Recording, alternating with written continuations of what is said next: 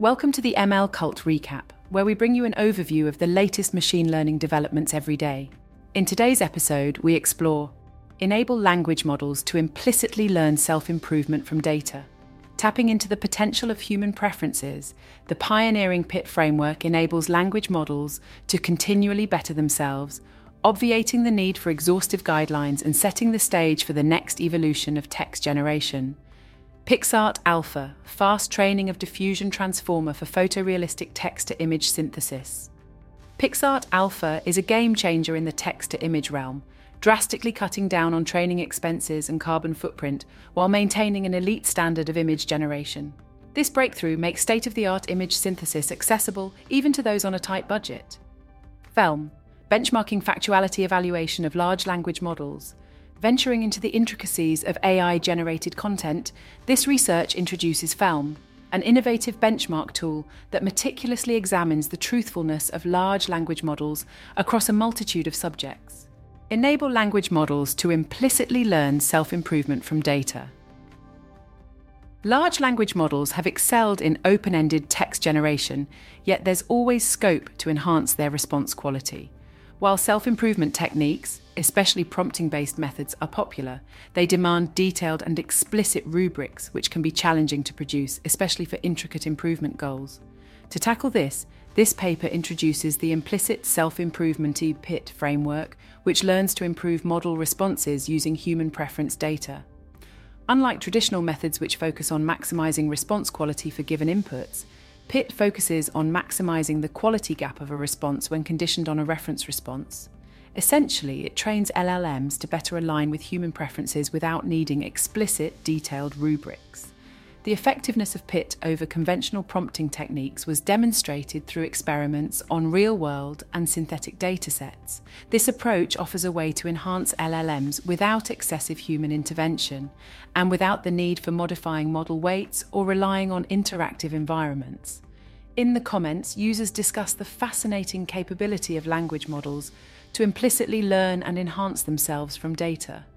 PixArt Alpha, fast training of diffusion, transformer for photorealistic text-to-image synthesis, current top-tier text-to-image, T2I models require significant training costs, both in terms of financial and environmental implications, limiting innovation opportunities. This paper introduces PixArt A, a transformer-based T2I model designed to substantially cut down these costs while still ensuring a competitive image generation quality. To achieve this balance, the researchers have developed three primary strategies. First, they have decomposed the T2Y generation task into three distinct stages, optimizing the pixel distribution, aligning text with the image, and enhancing the image's aesthetic quality. This approach includes initializing with a low-cost model and adopting a unique pre-training and fine-tuning process to enhance training efficiency. Second, by building on the diffusion transformer framework, they incorporated cross-attention modules to better manage text conditions and optimize computational efficiency.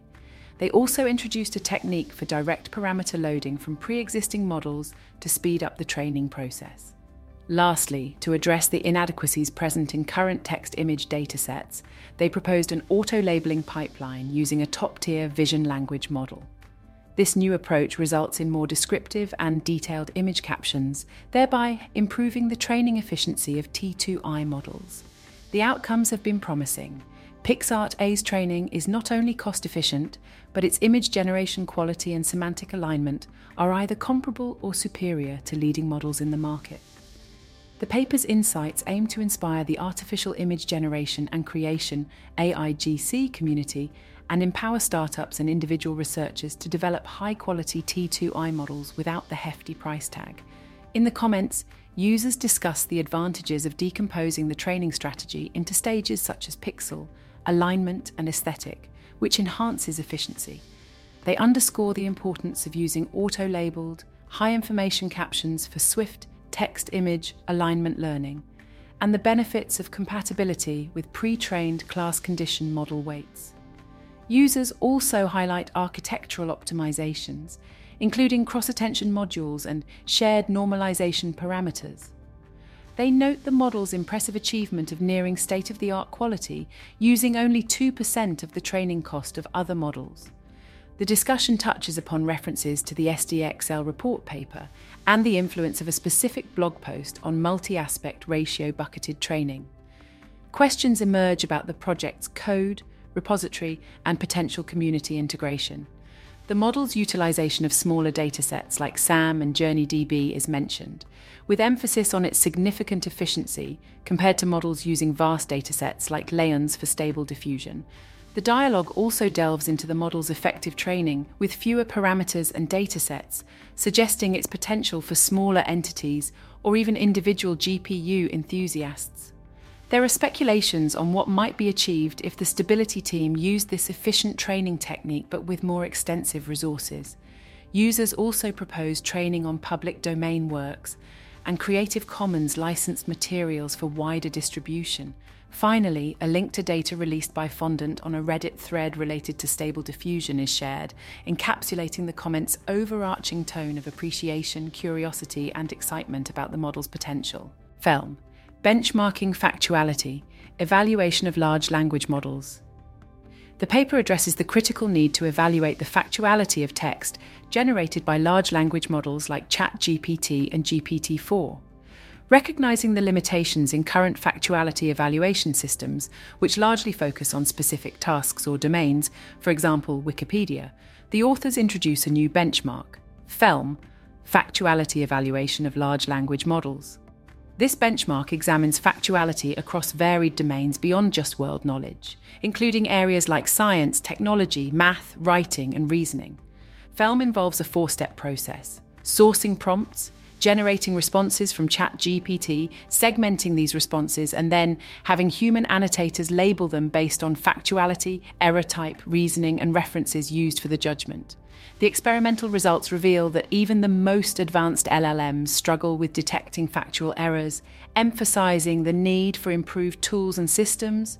Unlike prior benchmarks that either target specific tasks, such as summarization, or domains like world knowledge, FELM captures errors in diverse settings and tasks, aiming to holistically evaluate LLM-generated content. In the comments, users discuss the observation that although retrieval aids in evaluating factuality, the performance of current LLMs in accurately detecting factual errors is still unsatisfactory. Thanks for joining us for another episode of the ML Cult, where we bring you an overview of the latest machine learning developments every day.